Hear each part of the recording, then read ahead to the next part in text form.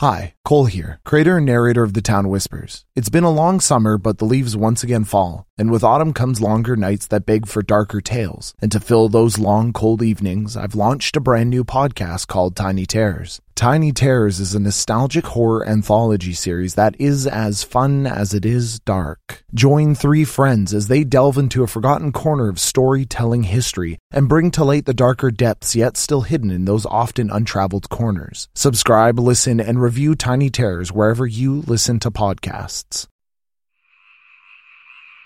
The Town Whispers is a narrative horror podcast that will tell the many stories hidden behind the rain and the fog and the trees of the Pacific Northwest. But it's the snow which hides well-laid plans of a dark nature. That is why listener discretion is advised.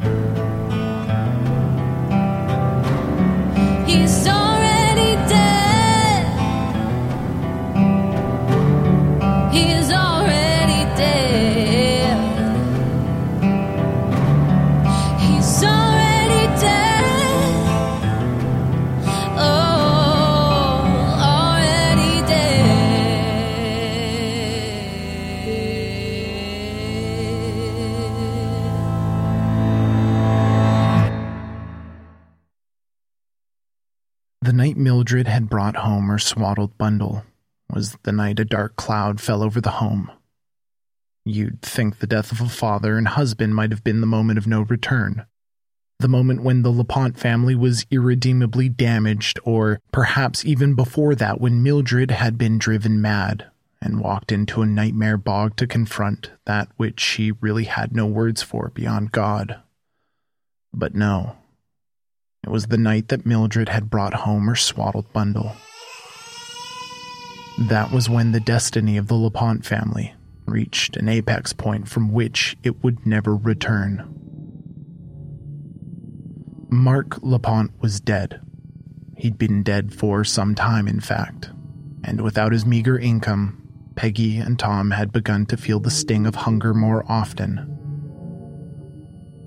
Tom was older and able to fend for himself, whether that meant stealing or loitering near a friend's kitchen while heavenly thick scents wafted through the air. Tom would be able to survive if things were truly dire, but he still felt the sting when there was nothing for breakfast or nothing for lunch, or those less than pleasant days when the threat of the cold and the rain that seemingly fell unendingly outside seemed like more of a hassle than the hunger did. That was the pain of hunger that a forest god of some past primordial age locked in the husk of an oak tree had promised Mildred her children would not feel. And yet they did. The two siblings had made an unspoken truce to ration what was left in the home and share the burden. It would have been easy for them to go and ask someone in the fort proper for food, but that was embarrassing. And if there was one thing the LaPont children inherited from their father, well, it was his unearned pride. Either way, Peggy and her older brother Tom weren't too worried. Not yet. There was still a fair amount of food in the pantry. Dry foods and preserved foods, as well as that nasty, disgusting jar of jerky that sat on the counter in the kitchen that the two siblings had been nibbling at. They could eat well if they wanted to, and they could satiate that hunger and numb that pain that screamed from the bottom of their gut, but if they did, they knew they'd go hungry when it really mattered. Being hungry while you're busy is easy, Peggy came to find. As long as she was moving, she only remembered she hadn't eaten that day half the time. And really, it was as good of an excuse as Peggy could have to stay out of the home, even on the rainy days. the excuse of being too hungry to sit still for Peggy, more so than Tom, was enough to get her outside. She'd bundle up, laying her clothes strategically, trying to keep the most heat in and the most rain out without looking like a big fat bear. And then she'd dash out into the rain. It was the nights, though, when there was nothing to do, when it was too cold to roam and explore, that were the hardest for Peggy. When she didn't need to eat, but her stomach growled and groaned, spasming and sending electricity up her torso. Now, that isn't to say they never ate. Of course, Tom and Peggy would share some boiled potatoes or a can of preserved peaches when life in the home became too uncomfortable to bear, and when they felt they deserved it. But they ate them sparingly, and they didn't eat every meal, and on the days they ate, they didn't eat every meal of the day. And as terrible of a thing as being hungry is, it wasn't all bad. Not for Peggy, at least. Tom lay awake in bed. He'd had another nightmare, and now the sound of his little brother wailing in the night kept him awake. Tom felt the burning itch in his skin as frustration bubbled inside of him. He clenched his fist tight as he bit the inside of his cheek until he tasted copper. Tom breathed in sharply as the sharp pop of his canine bit through the soft, tough lining of his mouth. It sounded ridiculous even to him, but that brief moment of pain helped restart his mind, set it right, and away from being uncontrollably frustrated and anxious, and then being angry that he was frustrated, and his anger made him anxious, and his anxiety and his frustration. You see what I mean. Tom sat up on his bed. He hated sleeping with socks, but Tom could feel the dull freeze of cold blue toes. He knelt onto the floor, patting around for his socks before finding them and putting them on. Tom dragged the worn, musty blanket from his bed and threw it over his head and shoulders, twisting his arms tightly inside, and drew the front close. Quietly and slowly, Tom walked out into the hallway, stepping close to the wall where the floorboards were more secure and away from the center, which would creak and groan. It was a dance of sorts, as he pushed his weight from one foot to another and then pulling back his shoulder closest to the wall to maintain his center of gravity, before smoothly and with the control earned from the memorization of such movements in the fibers and tendons of his muscles, transferred his weight silently to the other side of the hallway. It was this skill which Tom LaPont had practiced and honed and masterfully deployed so often that allowed him to move around largely unseen. And because of that, he saw and knew much more than anyone thought he did. Tom's ability to move silent and smooth as a cat wasn't only confined to sneaking and lurking about his own home. He had learned to step on the roots of a tree with the balls of his feet. He'd meticulously practiced bending his foot at the ankle as it dropped down to avoid stepping on a twig, but then shifting his weight so as not to roll his ankle. In fact, he could run through the forest full tilt, no reservations, without the slightest of sounds. He'd learnt these skills not for spying or snooping or anything nefarious. No, it was much more mundane than that. He'd learnt them playing hide-and-seek throughout the fort with the other children growing up. Hide-and-seek in a small town is competitive, to say the least. Now those skills served him well, as he avoided his mother and his new baby brother, as he avoided the look in her eyes. She'd made a habit of eyeing him, spitting venom from the black pits of her pupils which dilated, furrowed beneath furious brows. Tom could see she saw his father in the bridge of his nose and the cut of his jaw, and he knew it pained her. So, instead of forcing Mildred, his mother, to confront that loss, he'd love her from a distance. But if Tom was being honest, that's what he'd always done. Loved from afar. Peggy, of course, was his mother's favorite. The way they'd whispered to each other and giggled, he'd always been on the outside. But that's what happens in a home sometimes. Against Mark and Mildred's best efforts, or at least their intentions. Factions formed, and children were herded to one side of the fence or the other. As Mildred and her husband Mark drifted further and further apart, only being tied to one another by their ring fingers, their children unknowingly chose sides. It wasn't some big decision or schoolyard picking of teams. No, it was as simple as Mark trying to make his father proud, and going to work with him for the day during a summer a long, long time ago, instead of staying home and having a picnic with Peggy and Mildred. Now, he didn't have to go, of course.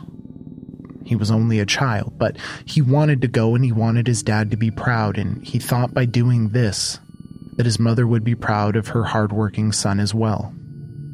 But as far as Tom was concerned, as he saw it, that innocuous moment that happened on an unremarkable day that he otherwise had no other recollection of was the moment his mother picked Peggy over Tom. And that meant he was left with his father.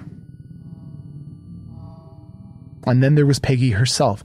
Weird, whispering, snickering little Peggy LaPont, the baby, the apple of her mother's eye, but as much as Tom resented her, she was also Peggy, his baby sister. Tom had reached the kitchen, unheard, unseen, and as hopeless as the night which brought him on his midnight crusade was. He smiled, knowing no boy who ever lived was as quick and as quiet as the legend Tom LaPont. Reaching for the pantry door, Tom twisted the handle slowly, and just as the door began to swing away from the doorframe, guided by Tom's hand pulling the handle, Tom's other hand pressed against the thin spine of the door, applying just enough pressure to keep strain from the unoiled hinges which had a habit of whining. Tom stepped inside the pantry, quietly reaching his hand around to find a shelf to hold to and orient himself in the dark. Tom held his breath, his eyes watered, sweat broke all over his body, chilling quickly in the frigid air of the LaPont family home as his ears pricked, listening for the sound that someone might have heard him, as unlikely as that was over the wailing of his baby brother. Tom bent down to rub away the pain in his big toe, which he'd stubbed in the dark. Patting just in front of his foot, Tom touched a cold long nail, half pulled from a board in the floor of the pantry. Tom shook his head silently. Just another quirk of a neglected home, he thought. Reaching up to the top shelf, where no one but himself could reach, where nothing was kept but the long resting dust and perhaps the occasional mouse in the colder months when they hid inside. Behind an old potato sack, which he'd left as a preventative measure, Tom's hand closed around his treasure. Quietly and quickly, Tom closed the door to the pantry, and maneuvering himself from wall edge to wall edge where the floor was most sturdy, as the excitement built in him, trying as he may to keep it down, to stay calm, cool, and collected, but quicker and quicker he went. Tom bounded up the stairs, his toes barely touching the floor, making not even a single noise. "Peggy! Peggy!" Peggy turned around to see Tom at the door, with his blanket pulled up over his head and wrapped around him. He nodded, motioning for Peggy to follow him. But she didn't move, instead staring at him. Peggy didn't want to leave bed, and she didn't trust her brother Tom. Tom who didn't care. Tom who never cared. Tom who hated her. Tom, seeing Peggy refusing to move, pulled his prize out so Peggy could see. He slowly pulled back the ratty paper wrapping and revealed a solid bar of chocolate. Peggy's eyes widened and her jaw dropped ever so slightly before she managed to compose herself. As serene and as graceful as the moon, with an untelling face, Peggy, with as much dignity as she could muster, mirroring her brother, grabbed the worn blanket from her bed and draped it over her head and wrapped it around her shoulders, twisting her arms inside and pulling it tight in front of her. The two silent midnight nomads, dressed for their treacherous journey, silently bobbed through the darkness, Peggy mirroring the motions of her brother, weaving from side to side and making no noise. Tom approached the front door, and as silently and with the same method of relieving the stress on the hinges that he had used in the pantry, he slowly and meticulously opened the front door, waving Peggy through with his left hand, waving whimsically shrouded beneath the blanket. Peggy hesitated, feeling the burst of cold air rush past her ankles as the door opened, but hopped and skipped outside with the promise of chocolate urging her forward. Tom followed after closing the door and sat on the top step of the porch. Peggy sat down beside him. Their breath hung eagerly in the air as Tom rummaged with the wrapping on the chocolate bar, opening it and crudely biting off a piece between his teeth, careful not to get spit on it before dropping it in his hand and presenting it to Peggy. Peggy waited for Tom to bite off a chunk for himself as they sat shivering on the front step. Together they raised and cheersed their bitten-off chunks of chocolate and began to enjoy their midnight snack. Tom and Peggy, although not outwardly loving, showed their respect and reverence for one another in moments like that, ritualizing a chunk of bitter baking chocolate before eating it in small nibbles, as much savoring the chocolate as they were savoring the time with one another, united under the common cause of food. "I dreamt about him again, Peggy." "Don't," she whispered back. Tom looked at her in shock for a moment. She spoke to him. She had actually just said words to him she never had before, or rather rarely enough that it felt like never. Not wanting to make a big deal out of it, though, Tom continued. "Do you ever think about him?" It was silent for a long, uncomfortable moment. "You promised." I know, sometimes I just need to know that you remember him." "I do. You know I love you, right?" Peggy said nothing. "I love you, and I won't let anything like that ever happen to you." That was a promise Tom wouldn't be able to keep. But Peggy's eyes welled. Her throat pinched in that all too familiar way, and she wrestled to find the words to say "I love you" back to her older brother, who she until now was convinced hated her and thought of her as a burden. Why don't you care?" "Care about what?" "Dad. What about him?" Peggy didn't understand. She didn't understand why Tom never cared. How couldn't he care about his father dying? Maybe that's why she couldn't say it, why she wouldn't say "I love you." If he couldn't at least pretend to care about their father, how could he be telling the truth about loving her? "Peggy, I care. Of course I care. But he died at work, and it's been months now. And work in the mill is a dangerous job. Accidents happen. You know, I cried a lot, but I've come to grips with it." Peggy sat there stunned. Work? He hadn't died at work. He died in the middle of the night. Peggy knew this because Peggy had killed him. She couldn't tell who was crazy, Tom or herself. She honestly didn't know what to believe anymore. "And the baby?" "The baby? You mean William? You mean your baby brother?" "He isn't our brother, Tom." "What?" "He isn't our brother." Tom sat there, staring at Peggy with wide eyes. She could see shadows swirling in the depths of his eyes, as if something wrestled inside of him, something struggling to keep control of him, bending his thoughts, hiding the truth, concealing that terrible truth that Tom was already all too willing to ignore. I remember Mom and Dad telling us we were getting a baby brother. Even as Tom said it, Peggy could see he didn't believe it. She could see tears well up in his eyes. Dad didn't die at work either, Tom. Tom silently sat beside Peggy, confused. He hadn't questioned these things he knew to be true, but no sooner had Peggy said the words, "He isn't our brother," than it seemed to Tom as if all of what he knew to be true about his father's passing, about their beloved brother William, all felt like a poorly written child's story. They sat together in silence, Peggy staring at Tom, without blinking, radiating strength and more bravery than the moon like she'd promised herself.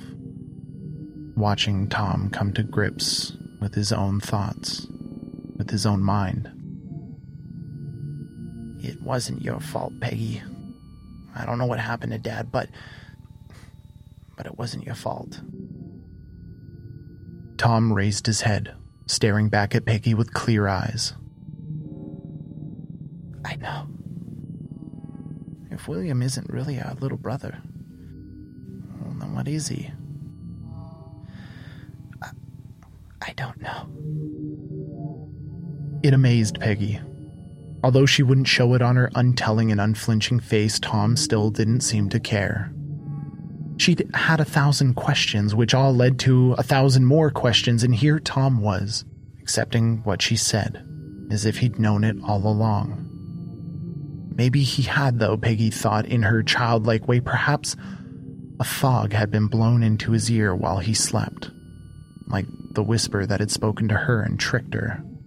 A fog that, in its deception, had divulged some penultimate, some last and final truth, the keystone to all the chaos which had emanated from the LaPont home, the cradle of madness. You know, I think I smell snow in the air, said Tom, smirking a little as he took to nibbling his bitter baking chocolate once more, rolling it around in his mouth as if it were some imported delicacy from a far-off place. Peggy said no more. They hadn't spoken this much in, well, ever, and Peggy found herself just as confused as ever before. Who was Tom? He was her older brother, but beyond that she knew nothing apart from the scant few memories she had of them ever spending time together. Tom knew more than he'd say, more than he'd trust little Peggy with. Not knowing her as well, not knowing the terrible things she'd endured and what she had seen, and not understanding that he couldn't protect her like he'd promised. But maybe, just maybe, they could protect each other, if only they'd be honest. Let each other in and trust one another. The last few weeks had been one unending nightmare, and like Tom, had been one who had not seen what was there for those willing to look. Peggy, too, had not seen that autumn had turned to winter. Nibbling her own bitter piece of chocolate, nearly inedible, but which had been lovingly stowed away for a special occasion and given to her by her older brother, Peggy watched as the first snow drifted from the sky. At first it fell on the wet and partially frozen mud at the bottom of the porch steps, dissolving into the dirty brown mess, but as Tom and Peggy sat there, longer than either of them had intended, they watched as the snow began to collect and build, and soon the world was silent, dampened, and quiet. As the two of them sat together, huddled in their blankets, each looking just as ridiculous as the other, Peggy and Tom finally finished their tiny pieces of chocolate. Neither wanted to move. Moving would mean going back to bed, and going back to bed meant another day to come, another day they'd have to be hungry, another day they'd have to survive, and another day with the unending cries of a thing that was not their brother William, driving them closer to the brink of insanity. Happy birthday, Peggy. She wanted to reach out and hug her brother, but instead rested her head on his shoulder for a moment. She hadn't even remembered it was her own birthday. In that moment, with those 3 small words, she felt a little less alone. The two got up, their teeth chattering and clacking together from the freezing cold, and as quietly as they had exited the LaPont family home, they once again entered and went to bed.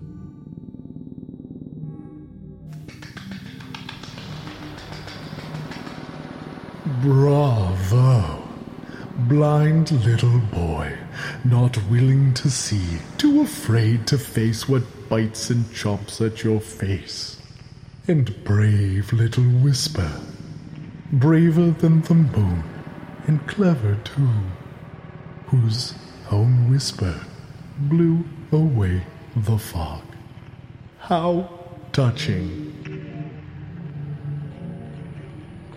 The man in the cave, who was not in the cave but sitting on a wood chopping block no more than 15 feet from where Tom and Peggy had sat, stood up and stretched as he turned, having seen the tragedy of Tom and Peggy played out before him.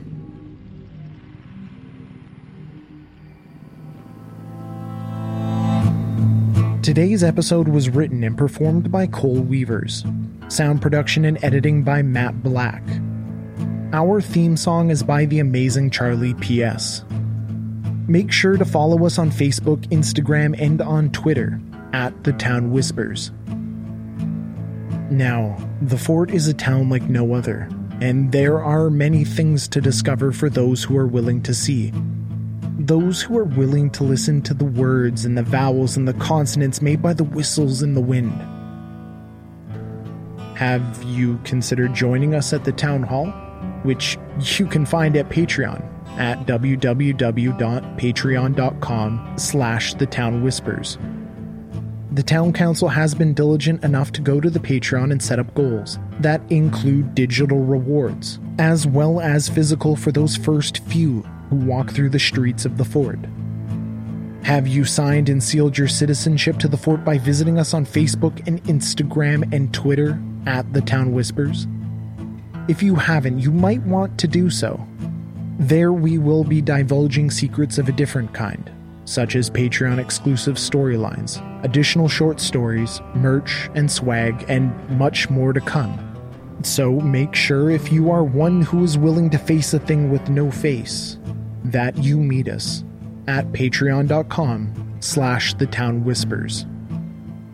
For more information on the show, head on over to www.thetownwhispers.com. I got the ghost of you inside of my head. What I'm supposed to do, the blood has been shed. He got a dark past and a soul that's unfed. What I'm supposed to do is already dead.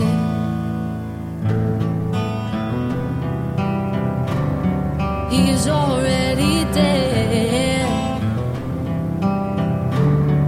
He's already dead.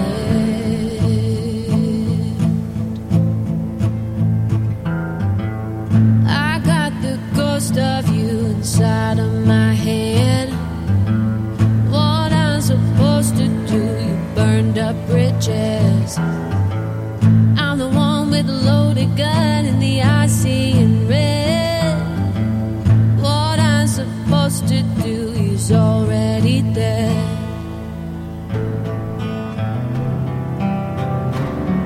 He's already dead.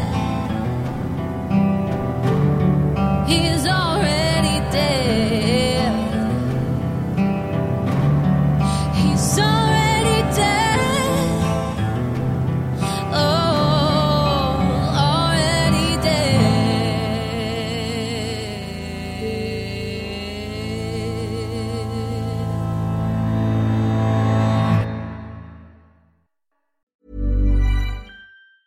Even when we're on a budget, we still deserve nice things. Quince is a place to scoop up stunning high-end goods for 50 to 80% less than similar brands.